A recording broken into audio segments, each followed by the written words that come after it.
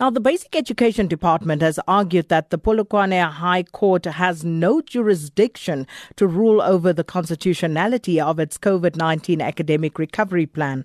The Tebeila Institute of Leadership is applying to have the plan declared unconstitutional as it could expose children to contracting the coronavirus. The department has also argued that the matter should not be heard as an urgent matter, as the plan outlines that learners may only return to school in June. The Institute has counter-argued that although the plan was unveiled in Pretoria, the Polokwane High Court can rule on its implications as it will affect all South Africans. The Institute also insists that the matter should be ruled upon as urgent. The hearing continues, but for more, we joined on the line by our reporter Pimani Baloyi, who is in court. Pimani, good afternoon. So we understand that court is still in session.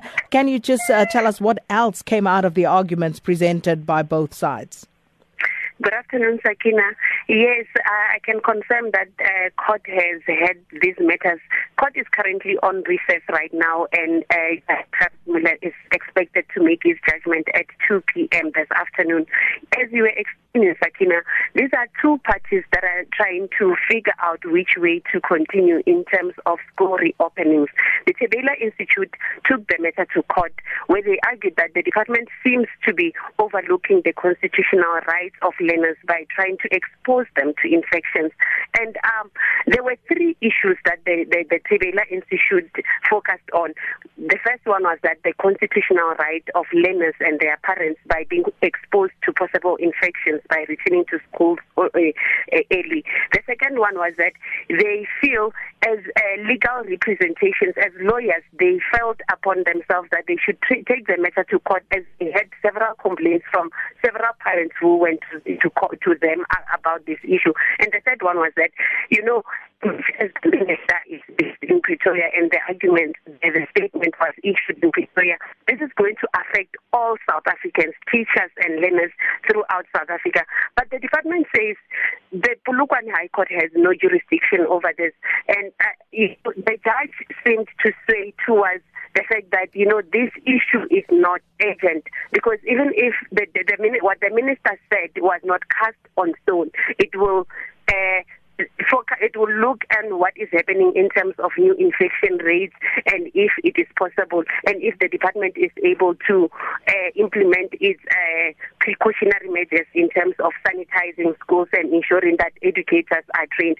So right now, we're waiting for 2 o'clock for Judge Miller to give his ruling on these arguments.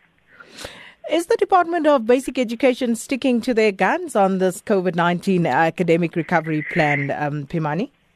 Sakina, what we had in court is that they don't even have exact dates. What they have are proposals right now that will take into consideration conditions at the time. What they know right now is that on the 18th of May, teachers will go back to school. And if possible, if statistics and other factors allow for that matter, grade 7 learners and grade 12 learners might return to school in the first week of June. So the department is saying there is no set plan, there is no set date for this issue, for learners to go back to school, where they're saying there is no reason that this matter should be had now. They're saying if the department comes up with an exact date to say learners going back to school on the specific day, then somebody can take the matter to court then, and the court can decide that. So they're saying right now there is no need to panic.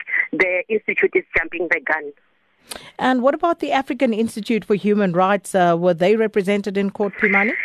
Yes, they were represented, but right now only Advocate Tebeila made arguments for both of these institutions, where their cases are similar, where they are just talking about this violation to human rights. And we expect the court to on this. There was just no indication in terms of which way the judge might sway, but we're waiting for 2 o'clock so that we can hear how the issue will proceed.